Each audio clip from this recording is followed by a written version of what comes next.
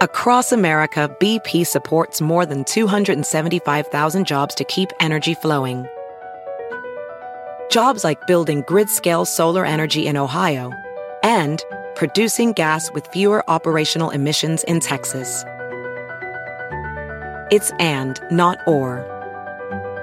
See what doing both means for energy nationwide at bp.com/investing in America. At Bet365, we don't do ordinary. We believe that every sport should be epic. Every basket, every game, every point, every play. From the moments that are legendary to the ones that fly under the radar. Whether it's a three-pointer at the buzzer to tie the game or a player that goes 2 for 2 at the foul line. Whatever the sport, whatever the moment. It's never ordinary at Bet365. 21 plus only. Must be present in Virginia. If you or someone you know has a gambling problem and wants help, call 1-800-GAMBLER. Terms and conditions apply. All right, welcome back. 5th episode this week. It's been a while since we've been able to do that, and we're going to finish up with Ben Taylor. I promise this time this will be the last one as we declare an all-decade champion. But we have some news that has piled up. Let's get to that here as we're recording this late on Thursday. Let's start at the bottom of the alphabet here. The Washington Wizards completely destroyed by injuries right now. Remember, Thomas Bryant is already out for them. Rui Hachimura is to miss at least the next 5 games with a groin issue. Mo Wagner missed his 3rd straight in their 18-point fourth quarter collapse against the Bulls on Wednesday. So they basically have 2 healthy guys who can even pretend to be bigs. One is Bertans, and the other one is our old friend Andris Pašnieks, who was signed to a 2-way. He actually closed that OT game against the Bulls. In other news, CJ Miles with that foot issue. The Wizards have been granted a $4.37 million disabled player exception. Remember, that enables you to either trade for a player making up to that amount in the last year of his deal, or you may sign a player for up to that amount. Wiz currently have about $4.5 million below the tax. If they do want to do some trading, though, they might want to retain some of that room. I don't necessarily see them making a trade here. We don't have an idea how long Wagner is going to be out necessarily. Bryant should hopefully be back within the next couple of weeks based on that initial timeline. Also of note, Wizards GM Tommy Shepard said on a podcast that they intend to keep Davis Bertans. He has been the subject of trade rumors, mostly because he's played so well, and I think teams who are contending believe that they can help him. Really depends on whether the Wizards are willing to pay up for him if he continues to shoot it like this. There's been a lot of great work done on just the level of shooter that he's become, able to make contested shots at 6'10", sprinting off of screens. Really, really valuable offensive player. I think he deserves a ton of credit for how good this Wizards offense has been, considering their overall lack of talent beyond Bradley Beal. So I'm sure his name will come up a lot more during the trade deadline. Whether you intend to keep him or not, this is what you say if you want to drive up his value in theory, that you got to bolus over with an offer. And they probably haven't made a decision yet either on whether they want to keep him around. And, is that going to be $20 million a year for him? It wouldn't be absolutely shocking, frankly, the way he's shot the ball here. I'd be interested to see how he fits in as a starting power forward on a team that's got a little more defense around him. In Utah, bad news for Mike Conley Jr. He, remember, initially had a setback when he tried to ramp up his activity about a week and a half ago. Then he returned on Tuesday and had to leave the game again after only 19 minutes. He's now expected to miss multiple games and could, in fact, even miss multiple weeks, reporting there by Tony Jones and Shams Charania. For Toronto, looks like Fred VanVleet might make his return on Friday. He didn't play on Wednesday against the Pistons. He's had that knee issue, initially termed a contusion. Also, they are running into some additional injury issues with Norm Powell having to leave on Wednesday with a shoulder issue. He could potentially miss some time. He's supposed to get reevaluated on Friday, but he ran into a screen set by Blake Griffin and was in considerable pain. So at a minimum, you'd have to expect that it's something that's going to affect him, even if he's able to play through it. And then Marc Gasol, never a good sign when you have to leave the game with a hamstring injury. Looks like it could be something that's not going to be just a low-grade hamstring issue. We haven't gotten an initial update on that. Happened in the first quarter on Wednesday against the Pistons after he'd had his best game of the year of 17 points and 15 rebounds, at least statistically, in the previous game. So that means Serge Ibaka is going to play. Chris Boucher is going to be their backup center. In Phoenix, James Jones, our GM, hopeful that Devin Booker can finally return on Friday with that forearm issue that's kept him out maybe longer than expected. And this is concerning here with Cam Johnson. He didn't play against the Clippers on Tuesday. He'd been battling left hip soreness for about a week. Unclear whether he's going to play in their next game on Friday, but recall that there were some concerns about his hip in the draft. That's one reason why he was considered potentially reach. The other is the perceived lack of upside. He'd actually been playing well. He closed the game, as I mentioned, with Josh Lloyd earlier in the week against Portland on Monday. The Knicks, Alonzo Trier has missed 3 straight with a concussion. You would think at some point they're going to try and get him some more minutes, but he's yet another one of these on-ball guys. The fit can be pretty tough with him and their other players. Reggie Bullock is finally cleared to practice coming off that neck surgery. Recalled that he was going to get paid a lot more this summer, and then this neck surgery emerged, and he ended up getting a 2-1 at the room exception. My recollection was he was supposed to be getting about $8 million or so initially. That's what enabled the Knicks to sign Marcus Morris instead. Also worth noting that Dennis Smith is getting DMPs now. Elfrid Payton has been playing pretty well under the Mike Miller Renaissance / Dead Cat Bounce. So with that being the case, several teams, according to Ian Begley, are interested in trading for Dennis Smith Jr., one of them being the Wolves. Wolves don't have much in the long term at point guard. They've obviously been linked to D'Angelo Russell as well. And then this is something else I talked about with Josh Lloyd a little bit. Mark Stein reporting that the Pelicans would consider trading Jrue Holiday. Josh and I talked a little bit about what kind of package would be required. That's another one I'm sure we're going to get into as we get closer to the trade deadline. Minnesota, aforementioned, Karl Anthony Towns could miss multiple games with a sprained left knee. He did not play last night as they got crushed at home by the Pels, who are on a 12-game losing streak. Minnesota pretty hopeless without Karl Anthony Towns. In Miami, Goran Dragic had that groin issue. He's hoping to return Friday against the Knicks per Woj. And Justice Winslow, no word on him getting close with that lower back strain. Likewise with Kyle Kuzma in LA, keeps getting ruled out a day in advance with that ankle sprain. And recall, of course, he's had foot issues caused him to miss the start of the year. This is big news for the Clippers amid the morass of environmental regulations and the general impossibility of building anything in California that we Californians all know and love.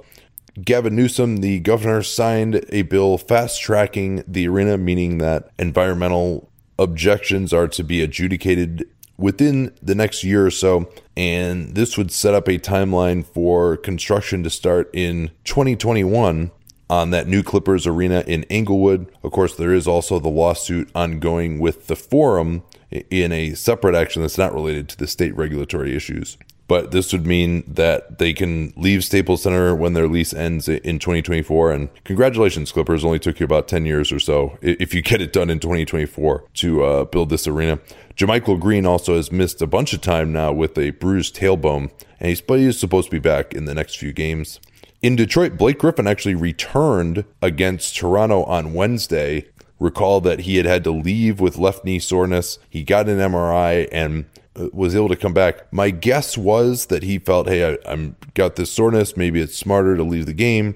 But it turned out that nothing showed up on the MRI. And so, maybe it was the type of thing where you could play with it, but he's like, hey, I've got this soreness. Is it smart to do so? And they gave an MRI, and maybe that's just how it's going to be for Blake now. But it does seem pretty clear to me that this is something he's been struggling with. He's had that sleeve on his left knee all season. He had the surgery last year, hasn't looked nearly the same as he did when he was so key in their playoff push a season ago. Reggie Jackson, there's supposed to be an update on him. Tuesday, there was not. Meanwhile, Christian Wood suffered a left knee injury on Wednesday. Looked a little scary at first, but he banged knees, was said to have avoided serious injury. He may miss some time. It's unclear whether that's the case or not. Cleveland, another rookie we've been waiting to see, in part because they have so little on the wing. Dylan Windler, not necessarily going to solve their defensive issues, but they do need more just off-ball players as well in Cleveland, but we're not going to see him for some time here. He had a setback in his return from that left leg stress fracture. Remember that was supposed to be something that was going to keep him out maybe the first couple weeks of the season, and so they've been exceedingly cautious in bringing him back, and he again had this setback, so no on-court activities for him for 2 weeks, and you would imagine that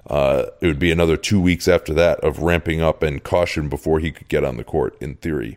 another player, just we have not seen him hardly at all this year. Otto Porter still out another 3 weeks. Discussion that his foot was going to be immobilized during that time. So, I mean, this is starting to feel like he could be out for the entire year. And yeah, the Bulls really need him. We talked before the season how he is their most indispensable player, because they don't have any threes, and that means that Chris Dunn is now starting at the 3, and Dunn certainly has ramped up his defense. He's been one of the best defensive guards, maybe the best defensive guards in basketball. But if Chris Dunn is your starting 3, it does make it really tough for the offense. He's made a couple of 3-pointers lately, but they ran into this problem last year where there just wasn't the spacing. And Chandler Hutchinson, who might also be a potential source of relief, but also can't shoot at the 3. He's been out for some time with a shoulder. He was doubtful against the Wizards on Wednesday, so probably don't think he's going to play in their next game either. Yet another frustrating injury absence to talk about, where Kyrie is still not cleared for contact, did not accompany the Nets on their trip. I'd just like to thank the Nets and the way they handle injuries for just making a bunch of work for me and everyone else to have to give these constant updates instead of just saying, yeah, he's going to miss 3 weeks, check back in later. Gordon Hayward now is out with a sore left foot, and Brad Stevens revealed, I appreciate the transparency here, that he had been feeling this for over a month before he had to miss time with that thumb injury.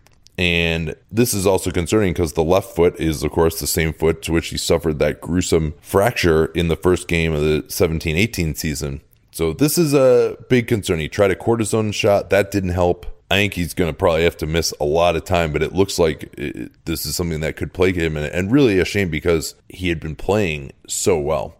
Last thing here before we get back to Ben, after Atlanta suffered a 143-120 loss to the Knicks, not exactly an offensive powerhouse to date. This is now becoming a regular occurrence of this team giving up $140 or more. They've already given up $150 in 2 games this year. Some very negative quotes basically establishing that this is yet another nadir for the Hawks season. Chris Haynes had a story then crafted as only Chris can do it, with the headline being Lloyd Pierce not on the hot seat yet. And then, of course, talking about all the sourced issues that everyone seems to have with Lloyd Pierce. From a macro view, I would say that every single issue that the Hawks have had is something that was very obvious when you just looked at their personnel before the season. It was obvious they weren't going to be able to stop anybody. It was obvious that the center position sucked. It was obvious that they had absolutely nothing at backup point guard and they can't score at all with Trae Young off the floor. And that's why they have been terrible. And now it does seem like there are some internal issues that are developing. Vince Carter has had to play way too much. Obviously, they've missed John Collins as well. He's going to be back, I think, on Monday. But it's getting to the point now, and remember there was that report a couple of weeks ago from Shams that a Hawks front office person was seen telling Trae Young, yes, like, we're going to get you some help. And that seems a little odd for where they are on a path. But with Young being this good, or at least thinking that he's this good, and yet the team being this bad, that leads to some tension. This isn't the process Sixers where nobody had any expectations of winning. Also worth noting that, remember, they won about, I think, 7 games more than expected based on their point differential a year ago. So everyone in the organization now is thinking 29-win team, we're just going to build from there. But really, you're starting from a 22-win baseline. And if they had just won 22 games last year, there probably would have been different expectations for this group. But discussion of a lack of accountability, a lack of discipline. I don't know this to be true, but certainly it would seem like Trae was one of the sources, just reading between the lines there, and that he is growing increasingly frustrated, whether it's with the organization or the coach. They just have a lot of rookies. I mean, you knew that Cam Reddish, who wasn't necessarily even an effective player at Duke last year, if you told me he was going to be in the starting lineup and gifted all these minutes, you knew that they weren't going to be good either. So it does seem like there's a lot of tension here. And if I externally had to put blame on someone for this situation, I would look at Travis Schlenk. Because if the goal was to take a step forward in competitiveness, which, you know, as when they have $60 million in cap space this offseason and could even create more, maybe you might not want these sorts of headlines. You might want to actually have shored up some of these issues, which, you know, backup point guard, a decent center. These are things that, like, you could have done. at not a ton of cost. Jabari Parker has been starting, but I don't know how much he helps them. They took on Solomon Hill's contract and just punted on $12 million in, a pretty bad value trade. So there are a lot of things that they could have done to be better this year that I don't think, the Hunter trade doesn't look like it worked so far. And this is all stuff that we were saying at the time. So I had feared when I saw this summer's moves, it really seemed like, the Hawks are up and coming. Travis Schlenk, he got the extension. He's doing a great job. I'm like, the perception of this group might have been at an all-time high this summer. And, we'll see what they can do in free agency this year. But they've made a big bet on Reddish and Hunter in particular, and those guys don't seem to be doing a ton. Maybe Hunter, if you get more around him, can look better, and maybe they'll look better if they get John Collins. And Josh Lloyd and I also talked about how the return of Collins is going to affect things for them. All right, we'll take a quick break, and we'll get back to finish up the decade tournament as I lick my wounds from my team 2013 Miami getting beaten by the lower-seeded 2016 Cavs as we finish the last episode. Okay. Well, that's it for me. Yeah. Okay. Number 2 seed, 2016 Warriors. Number 10 seed, 2016 Thunder. The Warriors won this in actuality. They weren't healthy. I think this one ultimately goes 6 for Golden State. I do think that the 2016 Thunder, given even in the regular season against Steph, those home games looked pretty good. That the Megadeth lineup was something that, with Serge Ibaka at center, was something that the Warriors really struggled to deal with. This is another one, though, where as the series wore on, the Warriors did better and better and won 3 straight at the end. So you can also point to the idea that if we're continuing, the trend is in favor of the Warriors and they are healthier than the Thunder. So I think 4-2 Warriors is where I end up here. I am very excited to say, after our last brouhaha, the kerfuffle that we just had, that I completely agree. Yeah, I mean, do you think there are any points that are being missed here? This is one where now you can make the argument that, hey, Game 6, that crazy Clay game, that doesn't happen again. You can make that argument. But I think what it ultimately comes down to me, is without the fast break and the offensive rebounding, the 2016 Thunder just don't score well enough against those Warriors. Exactly, and I think that was an issue in Game 7 of that series. I mean, look, when we say, it's kind of funny how powerful the result is. When we say the Klay Thompson game is not going to happen again, we know it's not going to happen again. It's going to be a completely different series. It might be the same in terms of outcome of games or tenor, and that's my focus. And I think when I look back at that series, even with Curry being not 100%, just the athleticism and the size of Oklahoma City was a thing.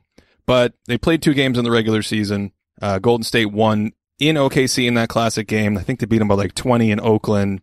They just were, OKC didn't have enough offense at the end for me to really, consider going the other way here. So yeah, what do you say, 6 games? Yes. Yeah, I agree. Yeah. And I think the other thing to point to also is 2016 Thunder, not exactly known for their execution in the clutch, whereas that Warriors team was one of the greatest clutch teams that we've ever seen. And finally, that magic failed them in the only close game in that series, which was Game 7 in the finals. But that was, they really, I mean, the Thunder did win Game 1 on the road, which was a relatively close game. But I think if it gets down to close games, the Warriors have a massive advantage. Agreed. All right, this one, 2018 Rockets, number 6 seed, 2014 Spurs, number 3 seed. I'm going to take the 2018 Rockets in 6 games, even without the home court. So this is our last quarterfinal, right? Yes.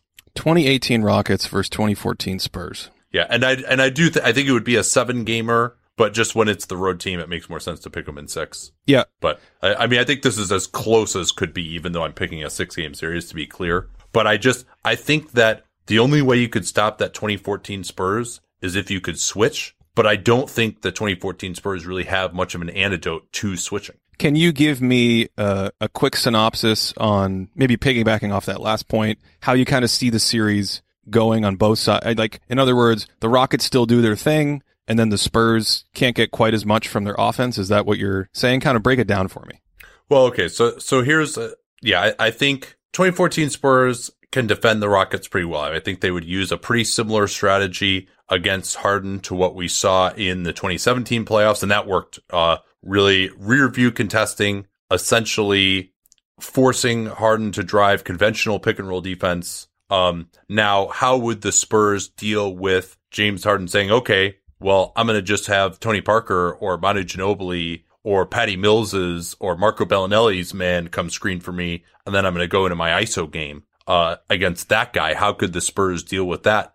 Deal with the step back 3-pointer from Harden? That I wonder about. I think really though, this ends up being more of a defensive series. I also think Chris Paul working against the Spurs, he usually played pretty well against the Spurs in conventional pick and roll defense. His mid-range game, I think, could hurt the Spurs. But the switching on defense for the Rockets, that's where they win this series to me, because the Spurs, as awesome as they were, I don't think they really had an answer to score against a switching defense. Who is the individual? Because Kawhi is not Kawhi yet. Who's going to go one-on-one and score against this Rockets switching defense, which we saw for long periods shut down one of the greatest offensive teams of all time that had more ISO ball ability in the 2018 Warriors? I don't see who's going to beat those switches for the Spurs. And the Spurs, to me, back in 2014, you can't learn enough to beat switches with just, system ball in a week. Yeah. Yeah. That is a compelling argument to me. Man, it's a bummer. Love that Spurs team. But I do think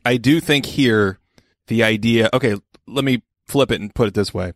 Who's the closest team in 2018 to playing that motion heavy, non-ISO style, passing, moving, and shooting? Who's the closest team in the NBA in 2018 to that style that was excelling? If you're going to say the Warriors, I would say no.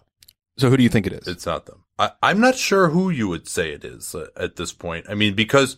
I was curious if you were going to say the Warriors, because... No, because the amount of shooting that the Warriors had, the Warriors' motion, it's based on getting guys open 25 feet from the basket. Yeah. I don't think, the Spurs game looked incredible, but it relied on getting the initial penetration off, moving the ball, pick and rolls, DHOs. They're the first team really using DHOs a ton as well. Those loop sets that they'd run.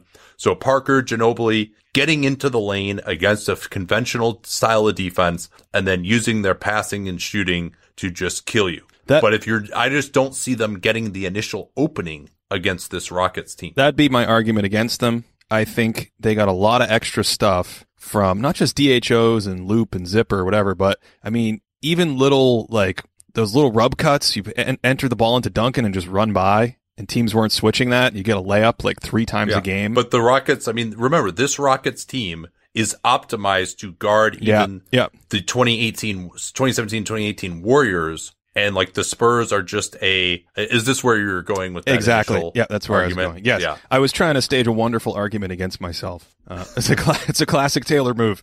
All right. How many games? What's your pick here? Yeah. I had Rockets in 6. Yeah, I agree. Wow. So what the hell did you pick them third for then? Just as a respect to what they did, statistically? Absolutely. And also learning the rules of the tournament on the fly and really eating a steady dose of crow, because I think the challenge with that 14 Spurs team, they, to me, are one of the greatest teams ever within the season. But when you play them forward in this tournament, the thing I wasn't giving enough justice to is how they would lose some of the edge that they generated against future teams. And unfortunately, this is the future team. This is the Cyborg coming back through the portal from the past, custom made to kind of stifle, I think, their strengths on probably both ends, which is a lot to take in. Or a lot to overcome. Yeah, the one thing, I think they can guard this Rockets team okay because of the perimeter defenders they have with Kawhi and Danny Green. And then they have a lot of trees at the basket with Duncan still. Splitter isn't the greatest rim protector. I think with Harden going downhill at Splitter, he's going to be able to score on him. But against Duncan, he's still massive at the basket. I think it could look a little bit for Harden like that 2017 series did. And Pop also does a great job of coaching his guys up to not foul, which I think is important against both CP and Harden. I do think that the Spurs need to guard the Rockets really well, but I think the Rockets will take away from the Spurs even more than the Spurs could. But yeah, it's a bad matchup for the 2014 Spurs in this tournament. And I mean, Ben Dole's already moved him through, so it's official. But I just don't think they have quite enough. And to be clear, I don't think either of us are saying they're going to get run off the court. It's just, 6-game series, still probably a decently competitive series, but I just think the edges, when you line up the edges, there's more to like on both sides of the ball for what Houston excels at versus what made San Antonio differentiate from the competition. Yeah, and I think the Spurs are really just hurt by being 4 years earlier in time, and the Rockets evolving specifically to deal with that motion, as you alluded to. So you deprived me of the team that I actually thought would have the best chance of beating the 2017 Warriors in this group, which would have been the 2013 Heat. I thought they would match up pretty well. We've got 2017 Warriors against 2016 Cavs. I mean, maybe it's my own fault. Maybe I just did too shitty of a job of arguing for the 2013 Heat. But I don't think the 2013 Heat are going to have the gear to take away. I mean, we don't have to litigate it because they got eliminated. But what was going to be? I mean, I'll be filing my appeal later on. But for now, we talked about that enough. I lost. I will. We're not on the Rockets anymore. We're on the Cavs now. Yeah, I'll just stew here. So 2017 Warriors, 2016 Cavs. We saw this matchup in the 2017 finals. 2017 Warriors, all three of the games in Oakland were not competitive. Game 3 was competitive. KD hit that big shot easily. 2017 Warriors easily could have lost that if Kyle Korver just hits a wide open corner 3. And then obviously the 2016 Cavs go nuts. Historic offensive first half. I think they had 88 points in the first half in game 4 of that series. Yeah. I was at the supermarket during that game, watching it on my phone as I shopped, and I saw a friend of mine who worked there, and he said, "What's the score of the game?" And I said something like 86-58 in the second quarter, and he looked at me and he said, "That don't make no sense." No, actually, no. The halftime score of that was 86-68. Yeah, they scored a lot of points in that game, but I don't think it's tough to argue 2016 Cleveland could get much of anything against that team, given how similar the 2017 Cavs were. Yeah, I mean, I think we made the argument when we were trying to decide initially of 2016 Cavs or 2017 Cavs. I think 2016 Cavs are better defensively. James in particular is better defensively. Yeah, agreed. Now he's still got to guard KD, and he was guarding Draymond in the 2016 series, and he was more of a help defender. But I mean, the 2016 Cavs, Richard Jefferson maybe is a little bit better the level he was playing at in the playoffs. Tristan was better, I thought. Yes. Yeah, I think that's fair. So I'm willing to go 4-2 rather than 4-1, also acknowledging that, I think Warriors win all the games in Oakland pretty easily, and then they squeak out one on the road. Cavs squeak out one at home, and then there's one Cavs blowout at home. That's kind of how I see it going.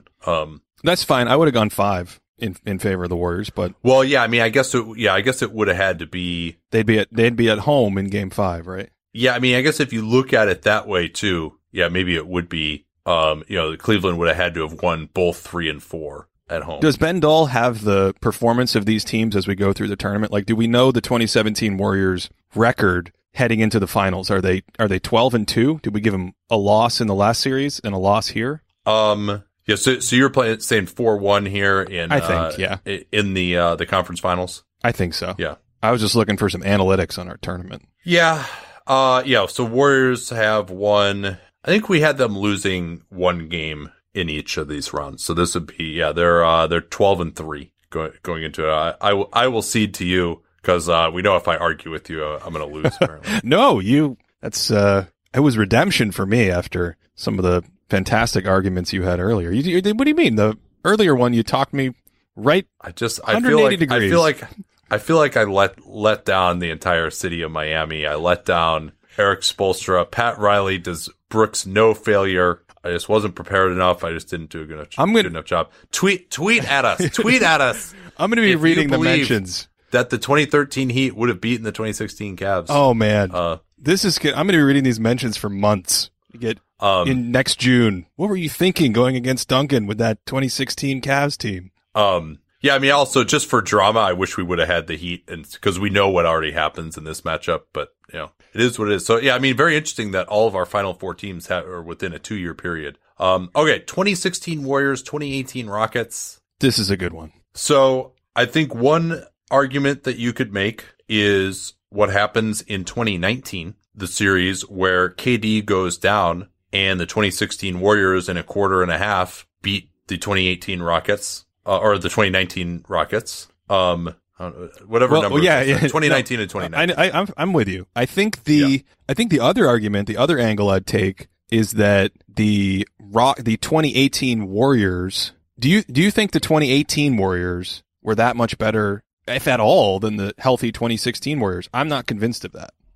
Well, especially as they face the Rockets. Remember, Steph Curry is he had another injury. Injuries come in too. I mean, these are both some teams that struggle a little bit with injuries. I think that if you're going to play this series 100 times, you probably even like the health of the 2016 Warriors better than the 2018 Rockets. I mean, Steph Curry at least played 79 games that year. He played a bunch of games the year before. So I mean, he's in 2016. He's basically been entirely healthy for almost 3 full seasons. Now, I guess the other question, and also, I mean, 2016, they're coming off of the 73 wins. They're tired. We're erasing all of that now. The fatigue of the 73 wins. Yeah. And that to me. And remember, if they're starting a new season right now, they have won 24 games in a row at the start of the season. Well, I think I'm going to go back to the same argument I made against my 2014 Spurs team. Yeah. Okay, with the Rockets. Is that where you were? Yeah. That the Rockets have just 2 more years of experience of dealing with this, the style of play that the Warriors have, which is going to chip away at it a little bit. But then there's another component of that Spurs team as well, which is that the Rockets' regular season performance probably overstates a little bit. Like in the playoffs, even before Chris Paul got injured, their numbers came down a little bit. They looked a little bit more normal. They were like 40-2 with that starting lineup in the regular season, and that's still small enough to have a little noise. And then in the playoffs, they were like 11-4. Although I know people from Houston are going to say Luke Mbah-a-Moute was out as well, but he's like the seventh. He would really help their defense a lot against this 2016 Warriors. That's true. He was out. I mean, also Andre Iguodala misses after game 3. And the Warriors had kind of dominated the series through 3 games. Steph is coming off the MCL in 2018. He's just, to me, an order of magnitude better in 2016. Yes. And he's able to beat these switches in a way that, I mean, the switching against the 2016 Warriors didn't work because Steph was just like put guys in the mix and launch threes over them and score. But the critical question to me about the 2016 Warriors is still how much, and I've tried to watch Curry and how teams have played this since the middle of that season, and it kind of evolved even through the playoffs. And now we see different coverages on this. Back then, he had an advantage because teams would still leave bigs on the court. They would still go under. They still wouldn't respect a 29-foot pull-up. The league has completely changed its approach to that. 2018 Houston has that information, and they have a team designed to take that away. How much does that chip away? That has to take away some of the sparkle from that incredible offense when he's healthy. But my question is, how much does it take away? Does it take away enough? I'm not sure. So, I think, and the other thing too, to me, is that 2016 Warriors defense is better to me than the 2018 Warriors defense with Iguodala, Draymond. Bogut. Also, remember Draymond can shoot. Yeah, season? That's a huge one. If we're like, he hit 5 threes in Game 7 of the finals. Yeah, I mean, he shot 36%, 38%, and he just, his stroke looked better. A big part of what they did was not guard Draymond at all, and Draymond is actually like a pretty decent offensive player. But in that 2018 series again that we're talking about here. So I think that's a good point of 2016 Warriors being better than 2018 Warriors, especially when you consider some of the injuries there. Also, like, Steph during that period would really kill Chris Paul. And this is a 2 years later Chris Paul. I don't think Chris Paul's ISO game is really going to work that well against the 2016 Warriors. The other advantage you have too is 2016 Warriors can switch up. They can either switch or they can go with the sort of 2017 Spurs, 2018 Utah approach against Harden as well, with Bogut in the game. Now, when Bogut's in the game, I don't think the Warriors are going to score that well. But I think what this ultimately comes down to me, is 2016 Steph is better than 2018 Harden, especially as a playoff player. Harden has had these failures in the playoffs we talked about.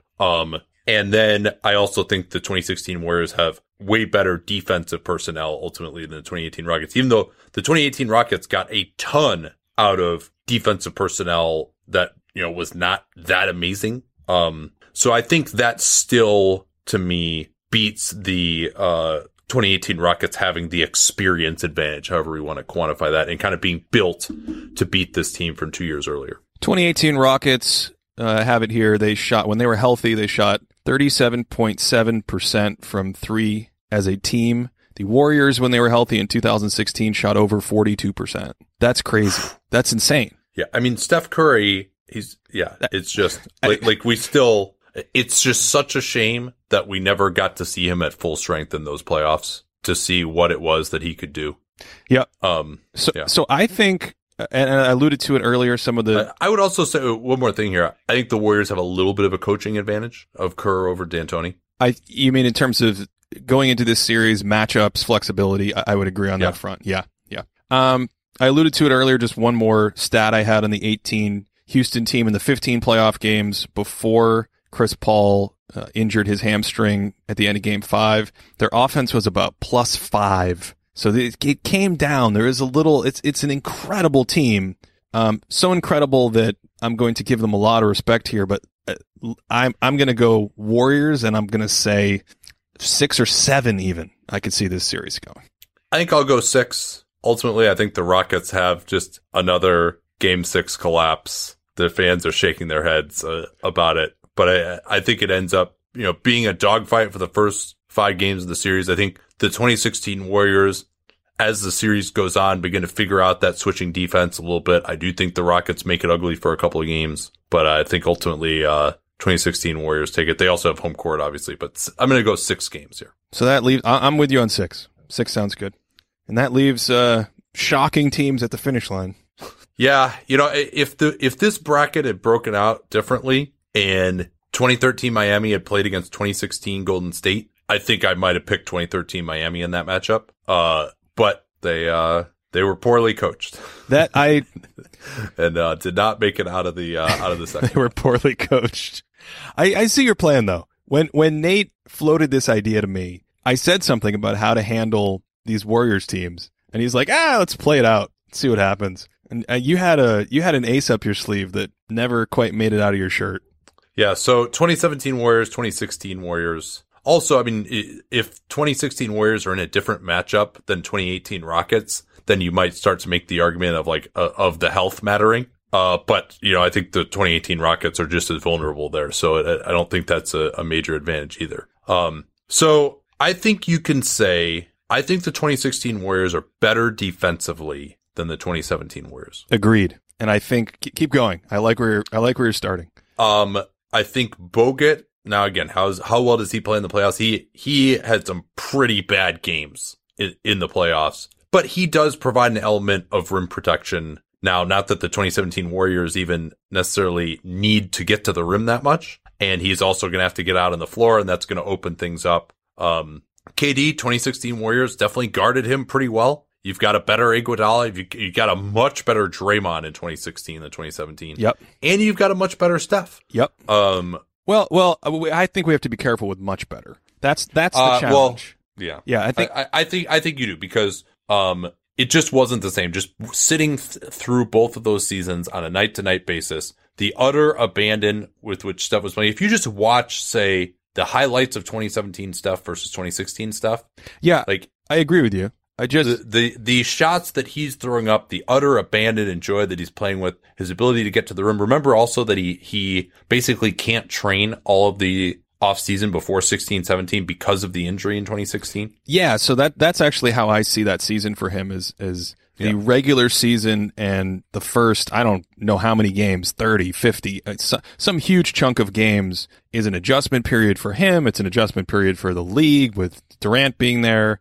He like you said, maybe some rust from the off season. But I think by the time the playoffs come around, I don't know if I would say he's way better as a basketball player. I think his impact and the things that the league were trying to do defensively against him the year before made his impact clearly better, but I'm just not sure I think 2016 Steph was better. I'm just not sure in this matchup I would say, they have like a nuclear flamethrower on one side of the court, and that 2017 Curry, he's more of a pedestrian guy. He's still really close. Sure. Right. That's right. But he's missing the incredible off the dribble 3-point shooting. And I think he's a little bit worse getting to the basket. Like, you didn't see just the incredible artful finishes high off the glass quite as much in 17 as you do in 16. Let me throw out a stat on these two teams that I love. Yeah. The 2017 Warriors, when the big four were on the court, so that's Durant, Steph, Clay, and Draymond. They played 1,253 minutes together, regular season and playoffs, and their net rating was plus 22. I mean, it's obviously, I'm playing devil's advocate here. It's the most talented team of all time. Yeah, and I think it's not close. Now, well, I think offensively, it's hard for me to mount valid arguments. Not that there aren't teams that are kind of can sniff it, but there's just so many things that put them over the edge. Offensively, their healthy offensive rating was 120 as a team in all the games, 51 games. The stat I was going to counter with was in 2016 when Golden State had their big three at the time, Clay, Draymond, and Steph. Those guys played almost 2,000 minutes, an enormous sample, and they were plus 20. Like, that team was so good. The question here to me is, how much does the year change the way they defend them? How much does the fact that it's the same personnel, like, in practice, do they know that they should defend their actions differently than the league does? These are the wrinkles to me. Yeah. Well, they're going to switch a lot. I mean, they're definitely, like, both teams are going to be switching against each other a ton. I mean, yeah, it's just, it does. I mean, I think the 2016 Warriors probably have better chemistry. You'll recall, I mean, that 2016 Warriors are one of the greatest clutch teams of all time. 2017 Warriors actually really struggle in the clutch. They win really fewer games than they're supposed to when KD is healthy during the regular season. And, you know, the one clutch game really that mattered in the playoffs, you know, they did pretty well in that they come back, I think, from either 4 or 6 down at the end in Cleveland. Yeah. But that 2016 Warriors team, I mean, I do think that they fit together a little better in the clutch. 2017 Warriors, you know, mentally, they were a little dicey early on. I mean, remember, they get blown out at home in the first game by the Spurs. They lose to the Cavs on Christmas. They had a game where they blow a 20-point lead at home to Memphis. And even in the KD era, they seemed kind of prone a little bit to some meltdowns. Draymond being able to shoot, I think, matters. Bogut is better than Zaza. Bogut to me is much better. I mean, Bogut has just always been the missing guy discussed on that 2016 team. They were so good defensively. Yeah. Well, he sucked in the playoffs. And he always seemed to suck in the playoffs. Yeah. I don't know if 2017 Warriors are going to win. I'm just trying to decide whether it's like a sweep 4-1 or 4-2. I could even be convinced to go as far as 4-2. Okay. Let me keep playing devil's advocate here. I always saw bringing in Durant and, you know, the shift from 16 to 17, you sacrifice some depth and you sacrifice some size. And so what are the key pieces outside of the stars on these teams that are playing? It's like, you still have Livingston on each team, right? Yeah. Who's worse, I think, significantly. David West does come in. They don't have him in 2016. So in 16, they have a better Iguodala. They have Bogut. They have, Harrison Barnes. But you can argue at the end of games that just being more Steph centric, knowing what we're doing, Steph Draymond pick and roll, Barnes is just going to spot up. He's not going to carp about not getting the touches. 2017, it's the Steph KD pick and roll, which, also pretty good. Yeah, it's not a bad fallback. But then you've also got Draymond off the ball in those actions, and 2017 Draymond can't shoot, and 2016 Draymond can. And that's such a big thing for unlocking. You know, I mentioned some of the stats earlier, like from a full season statistical perspective, the 2016 Warriors are very close to the 2017 Warriors, and I think a lot of that wasn't just defense; it was having Draymond Green be able to shoot and punish all of that, because you can't guard all 5 of them. And so he's the guy you leave open. And what you say was 38%? Just being able to hit that shot, and also his playmaking and short roll stuff. I actually think this is closer than you're making out to be.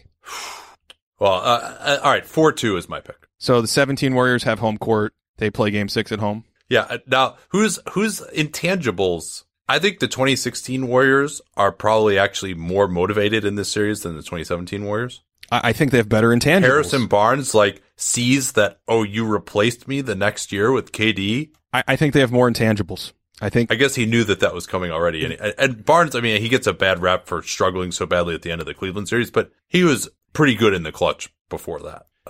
That team has more chemistry to me and has more fun playing together than the 17 team.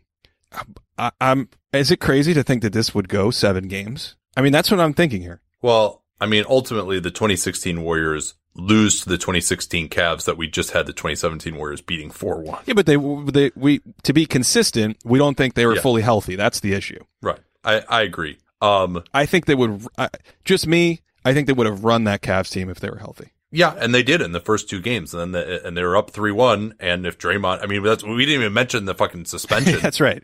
For Draymond, right? They win the series in 5 if he doesn't get suspended. And yeah, Draymond did a bunch of dumb shit, so you have to say it's possible that he could get suspended again this year if you go through an entire playoff run. Although they're not playing in the finals here, so maybe by this point, Draymond has gotten suspended in 2016 because we're in the finals. But is 2017 Draymond suspended as well then? No, because he really had a moment of change, and he's a new man in 2017.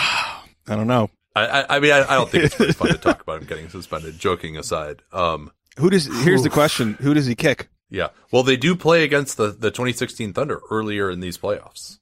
Also, here's another thing for you too, though, Ben. 2016 Warriors are so much more worn down playing 2016 Thunder and then 2018 Houston, whereas 2017 Warriors have kind of cruised through. All right, that's a good point. That's a good point. Yeah, I think it's got. I'm going to say 6. I can't quite go. I'm going to say 6. Okay.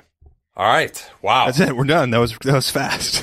Yeah, only an hour and 52. Time flies when you're having fun, though. This is a total of 3 hours. I promised that this wouldn't take as long as you take with Danny, and then we did take this long. But this is one of my favorite shows that we've ever done, though. This was awesome. This is pretty. I please tweet us about this. There's about a million things to get into. Thanks for involving me in this. I haven't done anything like this in years, and my personality doesn't I have to keep diving deeper. I'm watching film on Saturday night from the 13 finals. It was a ball. Well, thanks, man. And I think this was more fun to me than doing an all-time team bracket would be, because the styles are just so different. Some team from the 80s is just going to get worked. So it's just. Yeah, I had this was close enough where you could still see some stylistic differences as the decade went on, but and I had to sort of reorient.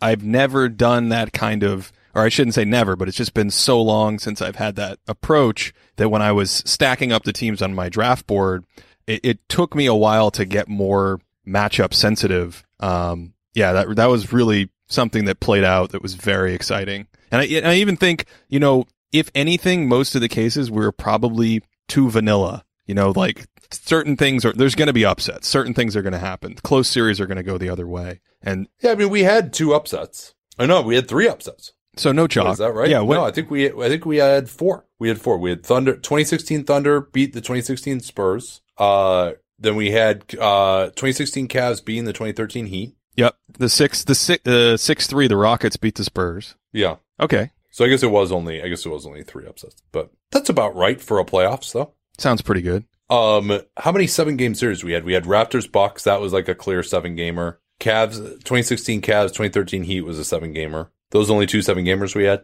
I think so. Yeah. Yeah. That's about normal too for a playoffs, isn't it? Maybe a little bit. Yeah. Yeah. I mean, it could certainly fall that way. All right, I'll let you go here before we hit the 2-hour mark. Follow Ben's YouTube page at the Thinking Basketball YouTube page. His book back in 2011 was a revolutionary book. If you read that thing, you're like, wow, someone was thinking this way in 2011. It's pretty good.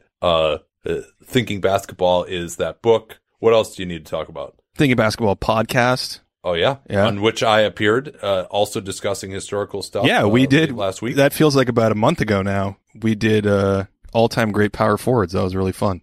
Yeah. Ironically, we actually recorded that just before starting this podcast. No, I'm kidding. I think that's everything. Yeah. I don't know. Patreon.com/thinkingbasketball is the place where you can. A lot of these proprietary stats you've got on there. Yeah, exactly. So you can get leaderboards for these stats during the season. We do podcast post shows. We have a Discord community where you can got a lot of people in there talk about historical stuff all the time. We just had an all-time team tournament. It wasn't based on all-time teams that were structured teams like the 2016 Thunder. It was draft players and then argue about how they would play. So we got all that. We got sometimes special Patreon videos. I think that's everything. I always forget to plug my stuff, but yeah. I think that's everything. Discord, huh? That'll be a good way to describe what's going to happen when people hear about the 2016 Cavs beating the 2013 Heat. You think that's the one that's going to get them? Well, it is for me. I don't know if I can accurately describe it. I think maybe 18 Rockets over 14 Spurs, I think, is probably going to raise some eyebrows for some people. We will see. But I felt actually pretty clear on that one. I mean, that's one where it's just the historical evolution. I mean, the reality is we probably got every game perfectly. All right. On that note, we'll be back tomorrow. Talk to y'all then.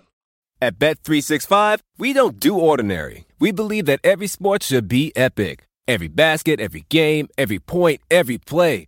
From the moments that are legendary to the ones that fly under the radar. Whether it's a three-pointer at the buzzer to tie the game or a player that goes 2 for 2 at the foul line. Whatever the sport, whatever the moment. It's never ordinary at Bet365. 21 plus only. Must be present in Virginia. If you or someone you know has a gambling problem and wants help, call 1-800-GAMBLER. Terms and conditions apply.